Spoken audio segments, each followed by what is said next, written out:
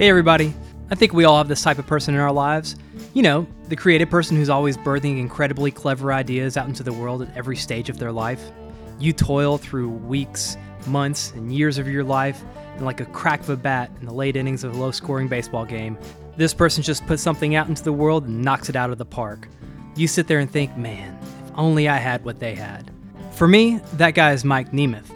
I've known Mike since my first year at West Point, and he has been churning out hilarious, interesting, and inspiring projects since we met. I'm really not kidding either. He seems to always have something awesome in the works, whether it's a limited run Lego figure modeled after a USMA cadet, or his yearly Army-Navy prank, which never, ever disappoints. For real, he's released a top-rated book on Annapolis discipline, which was completely blank, and a prank news release announcing the naming of a naval vessel after Army's football coach. Don't worry, there'll be a link to both of those on the website. But this is why last fall, when I really started to get serious about this podcast, I knew I had to call Mike. I needed a sounding board, but probably not for the reasons you're thinking. Through all the incredible things he's unleashed on this world, I knew there was a desolate battlefield of abandoned ideas that didn't make it, and I needed to know if mine looked like one of those. In talking to him and observing what he is doing with his own company, Emblem Athletic, since that time and through this pandemic, I've learned so much more than I ever bargained for. Mike's leadership and nerve have been exemplary, so much so that I felt like I needed to interview Mike just so we could bottle some of it up for everyone. I'm sure you're thinking, oh great, a whole episode of advertisement. It's totally not. And to prove it isn't, there won't be a single ad in this episode. We'll talk about failing, struggling, falling down, picking up, adapting, and executing violently, even in uncertainty. I know you'll enjoy what Mike has to say, and the stories that linger behind his success. Once again, welcome to the show, and enjoy.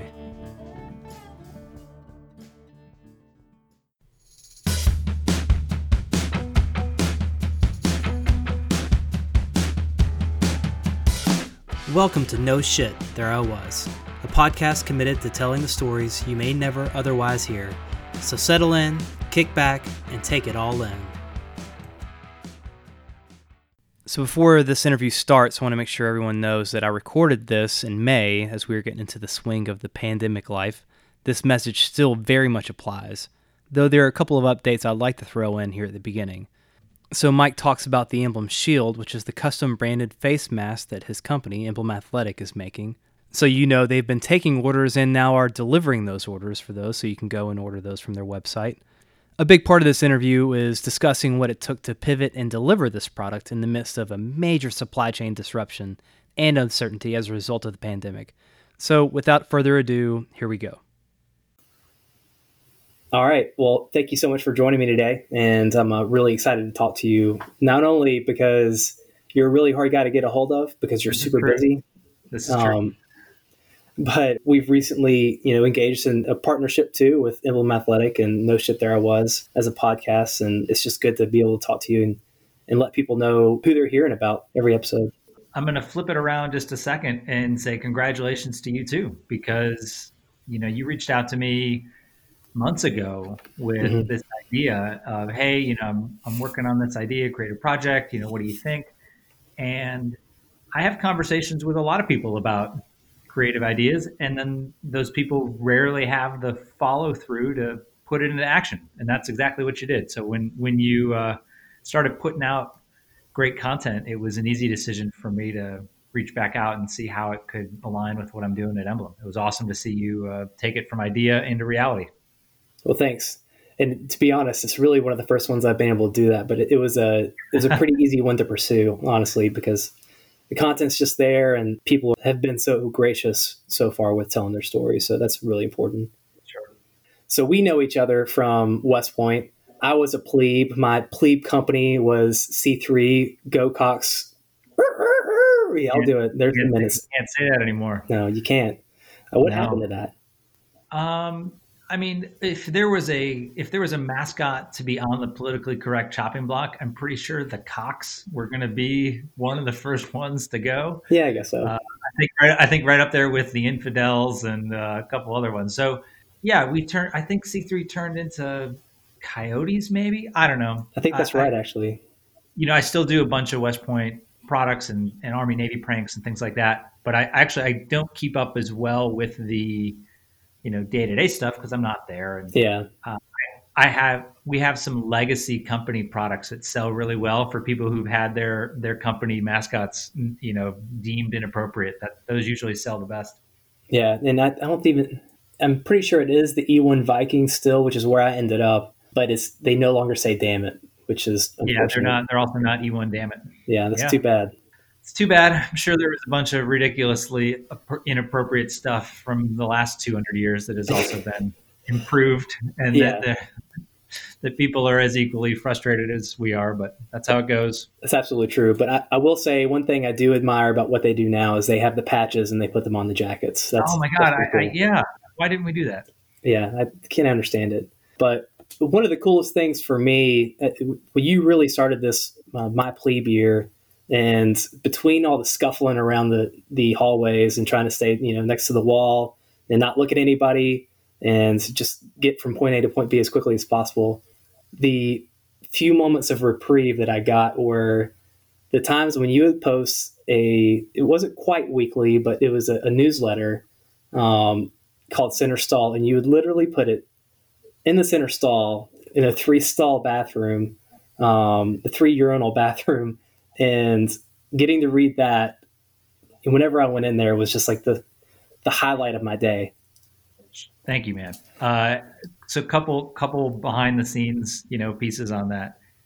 I actually did write them every week. It was? Like okay.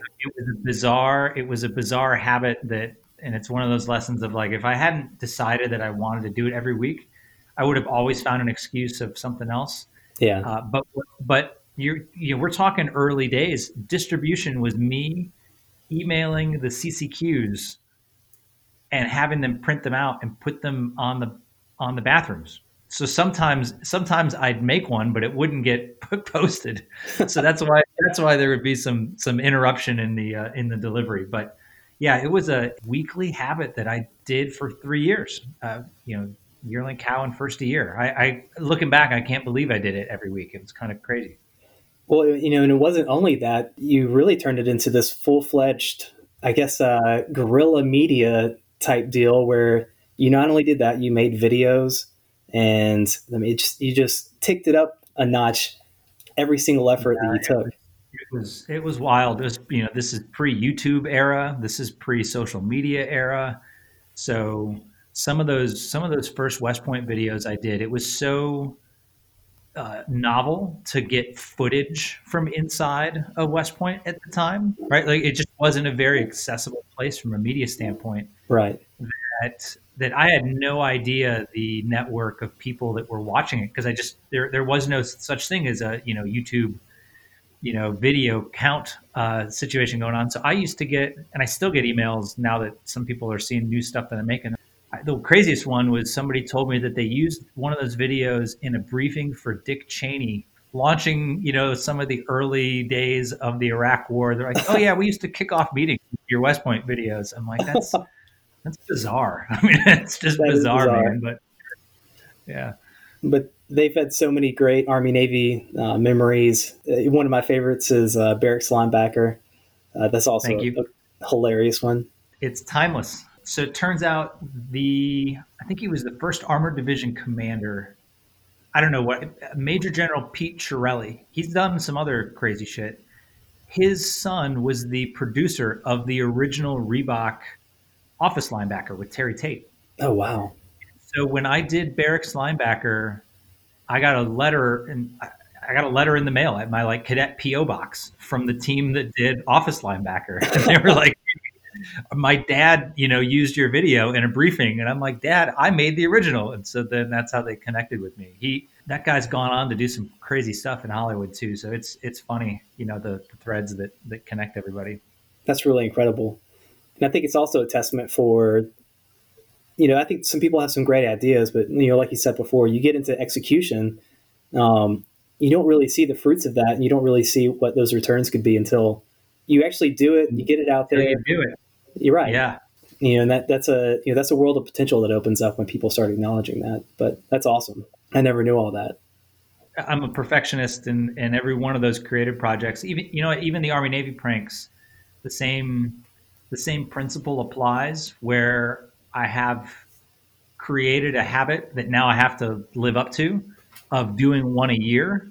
And so that way I just have to put it out, even if I don't feel like it's perfect. Because if I just tried to keep everything, as without any risk or that it was going to be flawless, I'd never get any of those things done. And sometimes you just gotta do it.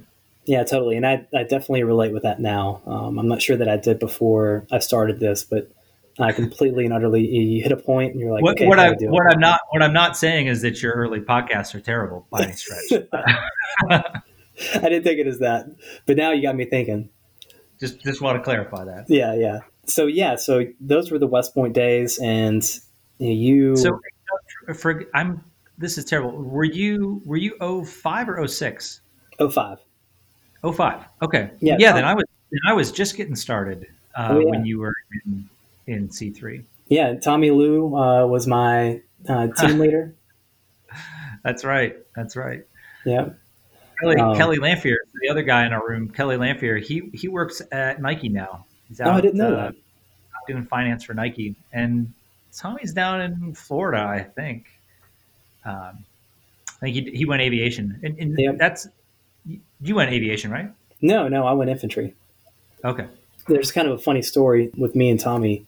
I ended up getting called up to go support someone really early in the morning. So I'm having to clear a road. I've got air assets over top of me, and I hear this voice in an Apache, and they're my support element. I'm like, is that? I can't ask him on the air right now, but right. You can't ask him. Yeah. Yeah. So I get back, and thank God for the advent of Facebook. Shot him a message over Facebook. I was like, hey, is that? I think I heard your voice this morning. Flying overhead. Yeah. He's like, yeah, that was me. He's like, I thought I heard you too. It's crazy how things kind of circle back around like that. Oh, for sure. I run into people all the time where I'm just like, how are we crossing paths here? So it's awesome when that happens. Yeah, it is really cool. So after West Point, I went infantry and had a career, but you took a little bit different path, right? Yeah. So it's funny that when you say I took a path, almost implying that I plotted things out. No. Right, like a lot of us are sort of along for the ride, and that's my ride. Took an unexpected twist and was pretty short. So right. I commissioned military intelligence, and my first year I ran in the Marine Corps Marathon on a total boondoggle of an Army trip to take an excuse to go down to DC for the weekend. So as one does. Quisenberry, as one does. So Quisenberry came with me. And I still don't know what I was thinking, other than I just got super competitive that day, feeling like maybe today was my day. So I did 6:05 minute miles for the first 18 miles of the marathon. Oh, wow. And I was in no shape to do that. I just mentally pushed myself that hard. And I collapsed. I had a body temp of 108 when they found me. I was in a coma for about a day. They life flighted me out. I was at Washington Medical Center for a couple days, not quite a week. I totally fucked up all the heat regulatory systems of my body, and the Army was pissed, right? I was broke, but they couldn't tell how broke, and it was a really frustrating situation. So I had met all the commissioning requirements. Like I had taken I passed everything. I met all the graduation requirements, and they really didn't know what they were going to do with me. And there's lieutenants that fall into this boat. Every year there's about a dozen of them that have some sort of issue. And the system it's just not designed for that, exception to the rule. So some really crazy stuff. I mean, actually, you remember our TAC, Captain Cable Ballard? Oh, yeah. She had a plan that I was going to graduate, but that I wasn't going to be commissioned, but they were going to keep me back in a new legal status called graduated cadet, and that I was going to live in the barracks. And I'm like, what nonsense is this? Like, if you're going to commission me. And if you're not, then I got to move on. Oh, wow. And eventually they like the graduation week, the superintendent gave me a medical waiver to be commissioned, but then they still didn't know what to do with me. So I was commissioned as a lieutenant. I was super excited about that because I was fearful that I wasn't going to have a chance at all. But then I got lost in the bureaucracy, man. I spent a year bumbling around, staff officer, like assigned to different things Right. at West as a lieutenant. Yeah. It made no sense. Like they just didn't know what to do with me. I was parked inside like an S3 shop for a while, and then I was attached to the medical Keller Hospital Mhm. for a little while. And this is before And the days of the warrior transition units, which were really like right, created for that no, purpose. sure, absolutely. I very distinctly remember, like, I couldn't go interview for jobs. I was not feeling optimistic that the Army was gonna like figure out what to do with me, and I really didn't have any leadership advocates to help me out. So I remember just kind of like being stuck. I called it, Army purgatory. And then I literally got a letter in the mail from Dodmerb that just said, "You're done. Like you're being medically separated, and you've got, I have no, accrued leave or anything, and so your ETS date is like 2 weeks from now." Oh, wow. And that was it. I remember I went back into I had like a captain that was supposed to be like looking out for me at the hospital, and he wasn't in that day. And like his assistant, like a secretary in his office, was like, "Oh no, you're good, you can go." That was that was it. Like I had no out process. It was so terrible. So That is incredibly bizarre. yeah, so I was really depressed about how that went, and it was tough. I mean, this was '05, so like all the rest of our classmates are literally arriving at their first units, like under fire in Iraq and everything else. And when I would reach out to people, I didn't know what to say to them, right? Like friends, like, Yeah. and then most of the time, the consensus was always like, "Oh, you're so lucky that you got out," but I didn't know what to do. Like I didn't know what to say or do to that kind of question either. Right. Because it really wasn't all roses on my end. I had no job skills. So, people, I go to these like military recruiters and they'd expect you to be a mid-career officer. Right. And so, there was no like I remember going to a couple interviews and they're like, "Wait, how are you out?" I'm like, "Oh, I was medically separated." And they're like, "So you don't have any, you don't have any platoon leader experience?" I'm like, "Well, no." And they're like, "Well, we don't know what to do with you." And so man, I stumbled around a bunch in New York City for a couple of years trying to figure out my way. I mean, I can't imagine being in that situation because, I mean, you literally build a 4-year identity around, well, I'm going to go do this job. And Right. Yeah. everybody There's else no. I know is going to be doing it with me. Yeah. Yeah. I used to be a little critical of the soldier transition. How hard can it be to transfer from the army and things like Right. that? But if it's sudden and if you haven't really been thinking about life after the military, it is tough because you don't even know the language, right? Like you said, we didn't do internships with businesses at West Point. No. I didn't know what startup or entrepreneurship meant. I didn't know what anything meant. So it's a really difficult thing to try to do on your own, and that I tried to do it on my own, which was why I failed kind of right out the gate. And it wasn't until I connected with some alumni, and they were literally like, there's some people I really owe a ton to that just said, "Mike, we're going to give you a crash course in life." I mean, and again, think That's about it. awesome. These are graduates from like the one in particular, she's an 80, 87 or 88 grad. I always forget. I didn't know her. She had no, there was no reason that she needed to help me out. She used to just let me come to the office just to like pick up on things so that I wouldn't look like an idiot if I was on on an interview. That's awesome. So there's a lot to be said about that sort of camaraderie of people helping each other out as they transition out of the military, and that's something I've tried to do as often as I can. And I mean, truly, it's a priority for me. Not to put you as case in point, but right, I'm super busy. You reached out to me, and I was like, for sure, man. Like Yeah. half hour to give you some feedback on this idea thing you want to do. Like I'm an open book to help any veteran out with questions they have. So if anybody's listening and I know we've talked about like what's your demographic, and I'm sure there's some people in, some people out, some people on their way out. Hit me up on LinkedIn, and I'm truly happy to answer any questions people have. Yeah. And I've certainly done the same thing with, particularly with things like, hey, this is my resume. Does it make sense? Is this the way I need to present things? And I always take the time to review those, give them good pointers, and say, you need to word it this way, or you need to talk about things this way. And when you go in for an interview, you need to talk to these certain points. People aren't going to be able to make sense of this, or yeah, I'm the same way. People hit me up on LinkedIn. I'll make time to try and help them out. Yeah, and I think that the reality is most of us will, and people are sometimes a little unsure of how to ask for help, or they don't want to feel like it's a weakness or that they'll look stupid.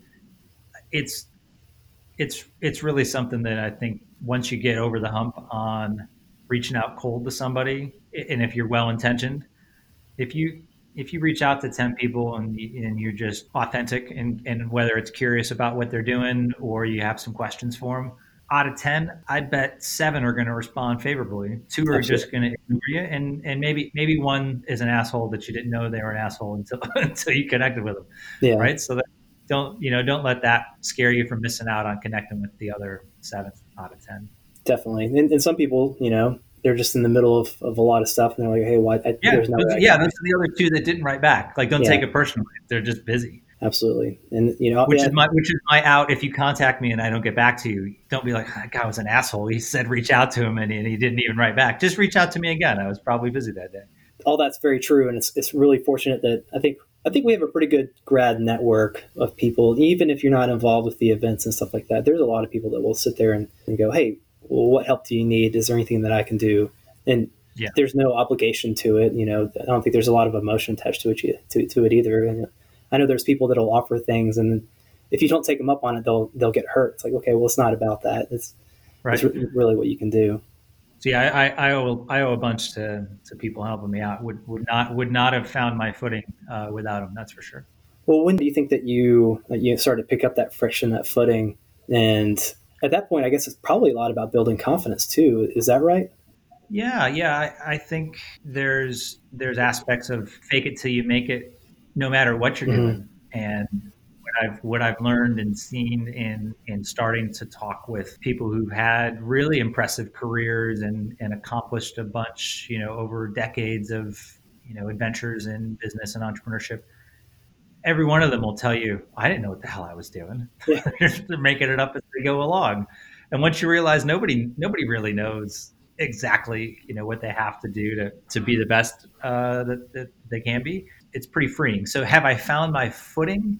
I would candidly say I'm still, it's always a work in progress, but certainly the early days, man, I was all over the place. I just didn't know any better. I got roped into some like door-to-door commission only insurance investment sales stuff because that's what I thought was a job. And that was a hustle, man. I was literally knocking on doors in Manhattan, just trying to sell people stuff because that's what I thought you had to do. And that was obviously not a fit for me. And I did some construction jobs. I'd say I was most comfortable, and it was probably, man, two, almost 3 years after I got out of the Army that I landed at Sikorsky. I was a systems engineer at Sikorsky. It was a lot of fun. I was on what we called the Pimp My Ride division. So it was like VVIP helicopters for foreign heads of state. And we just put crazy kick-ass shit inside of the helicopters. We put a fully functioning shower inside of a King's helicopter. It was wild. So that was a lot of fun, but it was in Connecticut, and my family's all here in Ohio. My wife's family's here in Ohio. And at some point, we just shifted into, I guess, adult mode where we're like, oh, okay, maybe are we going to really build our lives here, or should we move somewhere else? And so I moved to Ohio in 08, like 08, 09, right at the recent financial crash up until this current one that we're in. So that was also a big help for me. I wasn't confident on the business side with things. And I went to grad school at Ohio State to as much hit the reset button professionally for me. And Sikorsky was a cool experience. I was already in the like private aviation side of things because I was on the civilian customer side of Sikorsky, not the military stuff. And so there's a really kick-ass company here in Columbus called NetJets. It's the fractional ownership of jets, and a bunch of cool sports teams and celebrities are using them and stuff Yeah. like that. So I had a job offer from them, and I thought, boy, this is easy. Now I go to grad school, I get this cool job at this luxury jet company. I didn't do any other interviews at other companies because I had a job offer from them. And then at the end of the year, when school's over and job's supposed to start, the crash, hits and they pull the job offer. Oh man. So, so then I was unemployed with a degree, and I was kind of off cycle, right? Like I hadn't done any of the like MBA internship interview things because I'd already done that with NetJets, and I didn't need to do those. So yeah, back to like finding my footing. Then I was also kind of stranded again. And it was some friends that helped me out. I eventually got connected with a company that had moved here to Columbus, and they were looking for somebody to do the business stuff and also help them get into military contracting. So I knew Sikorsky and I knew how they'd done contracting. And so I joined a really small company. This is about 10 years ago now. And it was a wild ride. We raised some venture money and grew the company and sold it. And I got to do all the fun businessy things that frankly I probably wouldn't have got to do at NetJets if things had just stayed status quo. So I'm a big believer in finding opportunity when things seem to be going haywire like they are right now. Yeah, and that the common thread that I find in what you're talking about is really being able to activate a network and talk to people and be patient and I guess seek opportunity where you're most likely to get the best push, which is people that can speak for you. For sure. There's only so much you can do on your own. And if you don't let everyone know what you're up to or what you need, they can't help you. Right. I guess another perspective that I'm really interested to hear from you, I think we hear a lot of, obviously we come from a military background and there's just a whole lot of, well, you got to pick yourself up by the bootstraps and kind of keep on moving and, take initiative. But there's a part of it too, kind of a mentality aspect of to pick yourself up by the bootstraps. It takes a certain amount of more than just resilience. It takes a certain amount of positivity, mindset of being present in what are the things you can actually do. Otherwise, it can seem like this insurmountable task of finding your footing, climbing the mountain. You're at ground zero. You're at the bottom of the mountain, like getting to the top of the mountain, which is where you think, okay, well, other grads are at these positions. This is where I need to be. Oh man, the comparison game is killer. Oh yeah, it is. It's so bad. It is so bad. It's a curse, and we've done it since we were at West Point. Oh, look at where so and so is going, and look what they're doing, and if you really get to peel back the protective, armor of I've got everything under control, most people will acknowledge, they don't know what they're doing, and they didn't do it alone. I really have certainly yet to feel like I've ever been told an authentic story of like someone singularly solving all their problems in the way that many of us tell ourselves that we have to. Yeah. Right. And so it's usually someone coming out of nowhere to save the day. You really can't predict who it's going to be to help save you. And that's how it is in business and in life in general. I don't think that there's nearly as much value in trying to be the stoic, impressive type as I used to think that there was. It's much more rewarding and powerful of a position to be vulnerable and just say where you need help. Absolutely. So what would you I guess if you had someone sitting in front of you that was in a similar situation, what's something you'd tell them about kind of how to deal with that in a day in, day out sense, right? Not just like hey, well, this is what it's like during this time period. This is what you need to do. But like every day you wake up and you go, God, I'm just not there yet. So how do you defeat that mentality? I would say it much more directly. On those days, I used to just wake up and be like, fuck, this it didn't solve itself overnight. Right. So yeah, I was fired from the Army and I did it medically separated as close, right? I mean, Like hey, yeah, at the end of the day, I wanted to be in the Army, and I wasn't in the Army, so I view it that way. And then I got fired before I even started at NetJets, and then that company I told you about with it was called Zyvex. After we sold it, I got fired by the new owners, which is what happens. And so I can count, three really, really pivotal, challenging times where I felt like I just wasn't dialed in. And even the most recent one where I was fired from Zyvex, I was terrible in how I dealt with it. I didn't tell anybody. I was embarrassed by it. It took me. Did you ever see the movie Falling Down with Michael Douglas? oh yeah, That was me. I literally was like going to work as if I still had a job, because like packing my lunch and being like, all right, I'm off to work, and I didn't have anywhere to go. I was like going to coffee shops. That's not the way yeah, to do it. And so there's certainly people now who are being fired for the first time, right? And that's just how it goes. Shit happens. You didn't do anything bad. You didn't make a misstep. It just happens. right, And I think the hardest part was I had that like overconfidence. Every time it happened, I was like, I'm never going to let this happen again.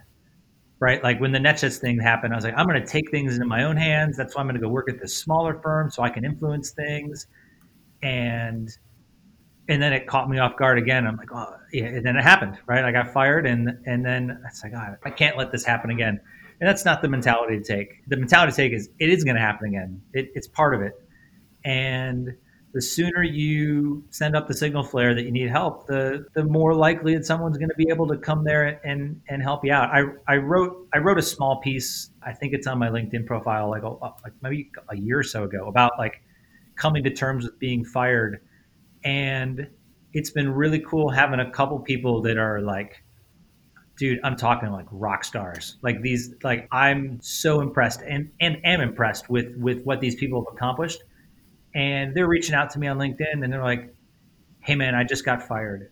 And I saw your piece, and I really appreciated it, because it's easy to say like, I'm a consultant now, without yeah, without owning it and being like, I need work, right? Like it's tough, but you gotta put it out there, because otherwise no one's gonna know to hook you up with the help no, you that's need. absolutely true.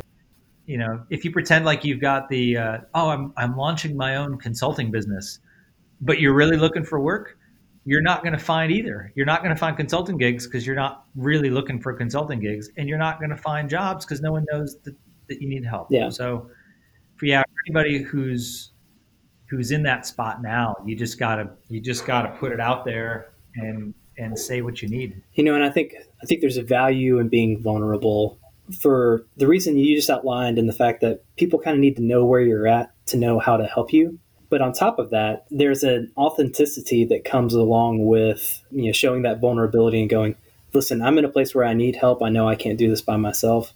And, hey, what you got? It's really interesting in this world of, sometimes we don't necessarily think of LinkedIn as, we think of it as a networking tool, not as a social media platform. But there's some of the same aspects of, well, people can present what they want, and they don't have to present everything. And when someone looks at your profile and you say, well, now I'm a consultant, well, they go, okay, well, they've got it handled, right? Yeah, yeah, absolutely. They're occupied with what's happening in their life. So it's interesting. Yeah, I joke with a friend of mine that there's no like it's complicated relationship status for Yeah, LinkedIn. yeah, There should be, because that was my reality. After I got fired, I totally played the consultant card, but even then, I was looking for work full time, and so when people would be like, "Oh, tell me what you do," I'm like, "Depends. Are you hiring, or or would you be a consulting customer?" And that's a hard thing to do on a LinkedIn profile. So you have to decide and choose what you're going to do, and that's a tough thing to do. But I'm an absolute believer that you really can't effectively do both, because nobody wants to hire somebody who's already like got a foot out the door looking for something no, else. definitely not. That's absolutely true. Wow. So how did you find your way through that time trying to figure out what to do? how'd you get to the other side of that? It wasn't a linear path by any Yeah. stretch, and that's the other. There's just all these, like, I call them business myths, right? There's all these like easy to tell myth stories of how certain businesses got started, and they're not true. Hmm. Uh, and and with Emblem, it's almost like there's this expectation that there should be this really easy story of, oh, we had this amazing insight and then just figured it out and launched it. What it reminds me of, and it's obviously a company I would be thrilled to be considered in, but the story of Nike. If you ask people how Nike gets started, they're like, oh, the coach had this waffle iron, thing, and then they made these shoes, and it was boom, Yeah, success. yeah. It's like, was it the Prefontaine movie? Yeah, that's bullshit. Like, it's so not even close to accurate. And so there's a really great book, Shoe Dog, from Phil Knight, that says how the company got started. And oh my God, it was a disaster. I mean, it was like 10 years of mistakes, and they ran out of money, and they screwed this up, and they did this wrong and that wrong, and they didn't know what they're doing here. And it was awesome. It made me feel so much better about what we're doing. And so the real story with Emblem is I had a whole bunch of things going on. I was struggling to pay my mortgage. I found out how far you could get behind on payments until they like really started sending you concerning legal Yeah. notices. And as anyone who's been in that position, or anyone who's about to go into that position because they lost their job, I've been there. And I used to joke that it's not serious until they send you something in certified mail. That's when you know you've really kind of fucked up and that they really want their money. So you can go for a while not paying on things if you have to. And that's the spot I was in when I was unemployed, pretending to be a consultant while also looking for a job. Nothing was working, right? Like, I wasn't doing any of those things effectively. And so I had my side hustle. It's the West Point stuff that you probably Yep. know, like all the like West Point t-shirts and stuff like that.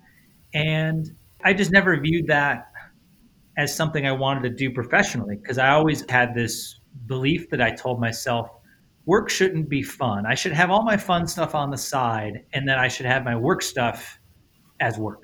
That was something that whether it was from my parents or who knows, that's what I believed. And I never wanted to damage the fun of the West Point stuff by depending on it. Right. So, but for a couple months there, that was my only income. And I was like, okay, I do enjoy this stuff. It's fun, but I want to do something more. I'm selling these t-shirts because they're a niche, right? Like, it's a West Point niche. I've got some, like I obviously know things about West Point that a regular apparel brand wouldn't come up with. And that's why those products Yeah. sell. But along the way, I've learned a lot about sourcing it. And then the company I was with that I was fired from, we were really heavy in sporting goods. And so I was over in Asia a bunch, and I saw, like, performance fabric, right? Like Nike Dry Fit, all that stuff. It's all the same. That's all marketing. Those fabrics are the same. I can get those same fabrics and just put a different logo on it. So I found that fascinating. And so I played around with like starting up a t-shirt company. And as you know, there's 8 bajillion veteran t-shirt companies. I'm definitely not going to do one of those. Yeah. I certainly can't speak authentically to the veteran experience other than a year's worth of staff duty officer jobs, which, as I've come to find out, is quite representative of most people's Army experience. Yeah. But I just didn't have anything differentiated for that. By the way, longer story short, I did try and set up a couple different variations. One of them I got pretty far on, but just the math never worked. The margins didn't work. I was spending more money trying to get customers than I was making on them, right? And you just gotta kill it. Right. It's really hard, and especially when you're like, shit, I got to make this work.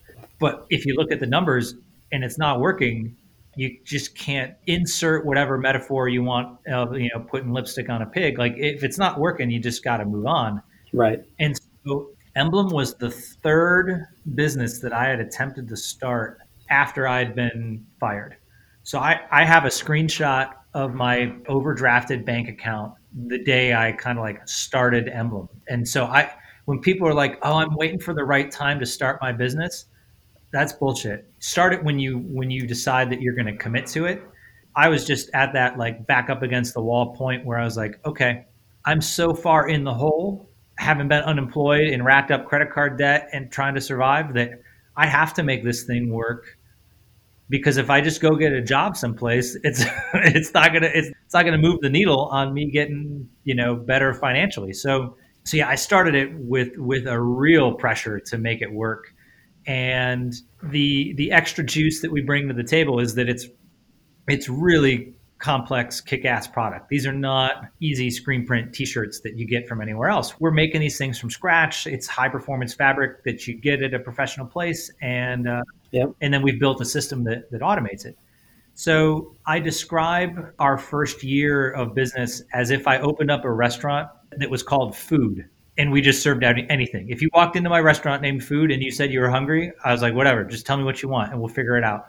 Right? Like that's how undifferentiated we were doing. Dude, we were doing clothes for anybody you could imagine. The North Topeka, Kansas curling team. Hey, do you do curling uniforms?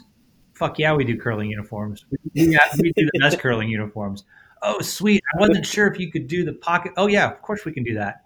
And then we'll figure it out. Naturally. Right? Like we had the ability to figure it out. We weren't experts at it. Yeah. We did so much random stuff.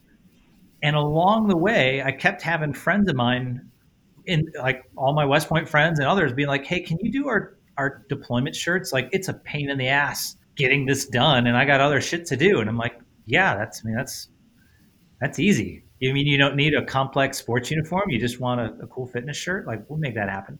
And so when we looked at the numbers of our second year in business, our best customers, the happiest customers, the ones where we felt we were really dialed in, were military, police, and fire. And so when we started the company, did we think we were going to be a military, police, and fire fitness shirt company?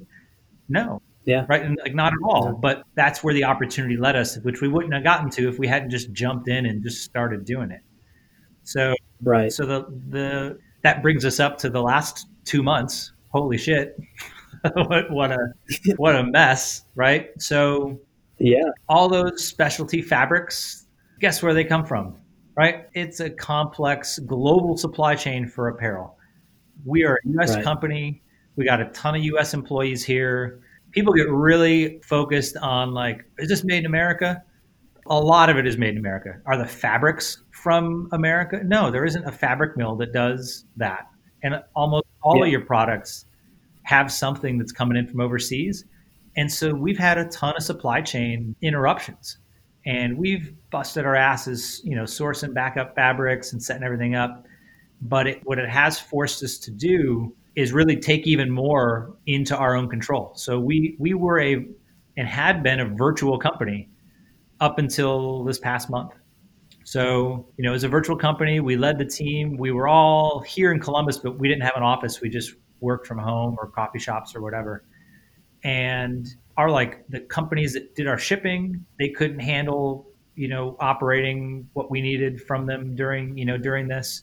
Decorator suppliers that were adding the designs of the fabrics and stuff like that, they couldn't keep up. And so it was part of our long-term plan, but we just accelerated it because of this crisis.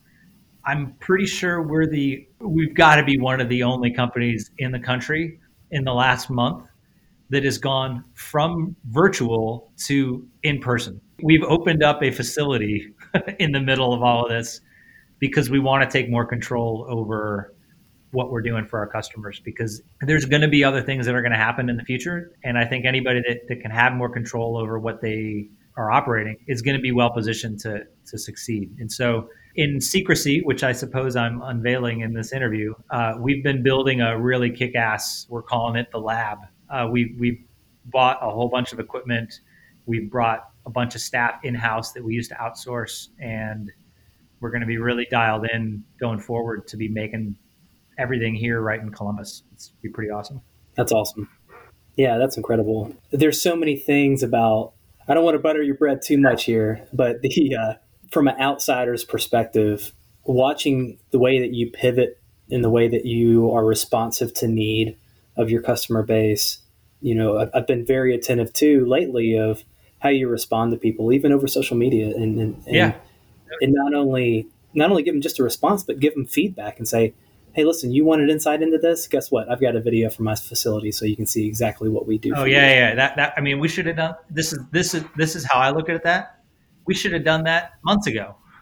Right? Like some things I'm really I'm critical of us about, of like, we tried to keep this super secret and like mystery. I think it's cool. And now that we're showing people like what it is, I think it's built a even deeper connection with our customers. And the responsiveness piece, like you said, is really key. Sometimes you don't know all the information right before you got to make a decision. And right. We watched the question over masks, right? Like, can you get us masks? Yeah, we can get you masks, but I don't know if that's what we should be doing, right? Like I could import a bunch of surgical masks and sell them on our website. And I'm seeing a ton of, I mean, so many companies are like, oh, buy N95 masks from us. I'm like, does that fit your brand or your mission or anything, right? Like, just because you can doesn't mean you should. So initially I told the team early on, I was like, this is our focus.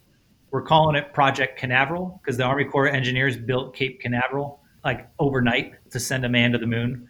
And it's like some of the craziest construction stories you've ever seen. Like, it's amazing what they did. And I was like, look, all we're doing is setting up a factory. It's a small one, but we're setting up a factory. We'll rally the team. We'll get this done. That's going to be our focus. We're not going to get into the mask business. And then like 2 weeks later, every one of our customers were like, hey, can you make us custom masks? And I'm like, yeah, I think we can. I think we can. And so we thought about it and we were like, look, here's our purpose. Our purpose is to help every team look great. So there's a big difference between importing surgical masks to sell to hospitals and having our customers contact us and us making custom masks for them. That is in our wheelhouse. And so we've added mask products to our portfolio. I mean, you've seen some of it on social. I mean, we're absolutely, we're moving so fast because it's an urgent need for our customers. They need them now. And so we're launching product and we're delivering product now. When I launched it a week ago, and I still didn't know how much it was going to cost us to make them. I mean, the detail people on my team were like, Mike, do you want to wait a week until we like understand how much it costs us to make these? And I'm like, no, in a week we'll lost a week.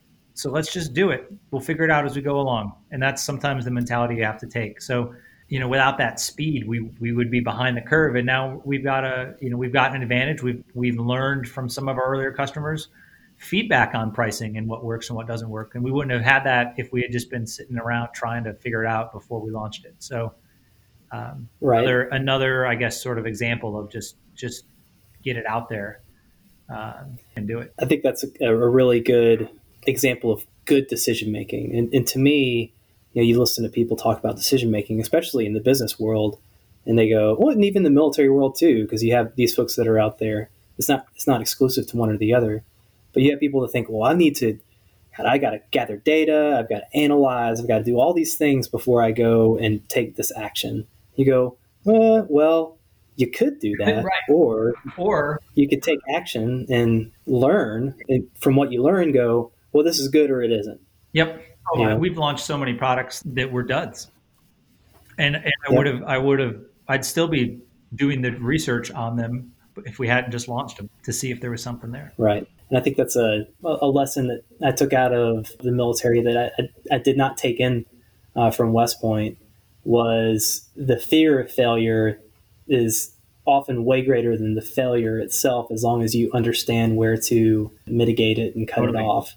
That's absolutely right. You can ask yourself, what happens if this doesn't work? But if you answer that authentically, nothing, right? Like, what happens if this doesn't work? Well, then we learned that it didn't work. We can move on. We can move on to something else. Or we can say, well, okay, well, don't do that again, or don't do that way again. Yeah, exactly. And I think that's what I've talked to a few different people on this podcast about leadership, and that's one of the core attributes that I think is missing in a lot of people's analysis is good decision making. And that's really being able to do that. Not, okay, well, how much can you pull into your fiefdom before you actually take action on it? That's not it at all. Right. Yeah. Which unfortunately is how a lot of people look at it. Very true. Very true. But it's incredible to kind of get a look behind the veil of the way you've done things in the last couple of months. And there's actually like a really great Planet Money episode about this, where they talk about this in a few different ways, from a few different perspectives. But yours was the exact scenario I thought of when I listened to that episode. And I said, that's exactly what he's doing. And it's awesome. Thanks, man. I appreciate it. Like one of your core company tenets, it's badass. Yes. Or is it kick-ass? It's kick-ass. Have fun. All those are important, even in a small team. And that's another cool thing about your leadership style too, that, I think you have these core values that are relevant and they allow you to take action as opposed to, constraining people with very general, bland things. It's like, no, go and do, and we'll take a look at what you've done, and when you're a little bit down the road, and let's analyze it, take action, then analyze, and sometimes maybe not all the time, but sometimes it's necessary to do that. Yeah, I think if you're sitting on the sidelines right now, this is not the time to be patient. And if you're that type of person who's sort of the fact finder that needs to know everything, go find somebody else to help give you a kick in the ass to to give you some perspective, right? Like if you need someone else to help you make the decision on like what to do, whatever, but make a decision and start moving in that direction now, right? Absolutely. I think that's probably a good thing to end on. But before we do that, I want to see, is there anything that you wanted to put out there? Any notes, anything you wanted to talk about before we do that? No, man, I think we covered a bunch. A lot of what I end up talking to people about when they're leaving the military or asking, what to do, everyone's situation is different, right? Like I don't know if you're going to be well suited for a finance career or a big company or a small company, but I do know that sitting on the couch watching Netflix all day, thinking about it is not going to solve that question, right? So just take some action. Go get a job or do something so you can find out for yourself if you like it or not. And that's, again, the same with business, the same with anything. There's no lessons to be learned just wondering about things. And, on the same thread, I think one of the best things that I've ever, a good piece of advice I got from my father-in-law that I took out and executed or said to people was just give me a chance. Right. Give me a chance to do something. Yep. And that's all I need. Yeah. I've never been qualified for any of the jobs that I've had. Right. I've always had somebody have to give me a chance and just say, all right, we'll see what this guy can do. Exactly. Well, thank you so much. I appreciate you. Yeah. Anytime, big fan, first time caller. And I'm looking forward to seeing what you've got coming up ahead for all the rest of these interviews. They're really great. I love them. I appreciate it. Yeah, I think we've got some really good stuff coming up. So I've got some really good stuff in the people that I interview. Exactly. All right, man. Take it easy. All right. You too.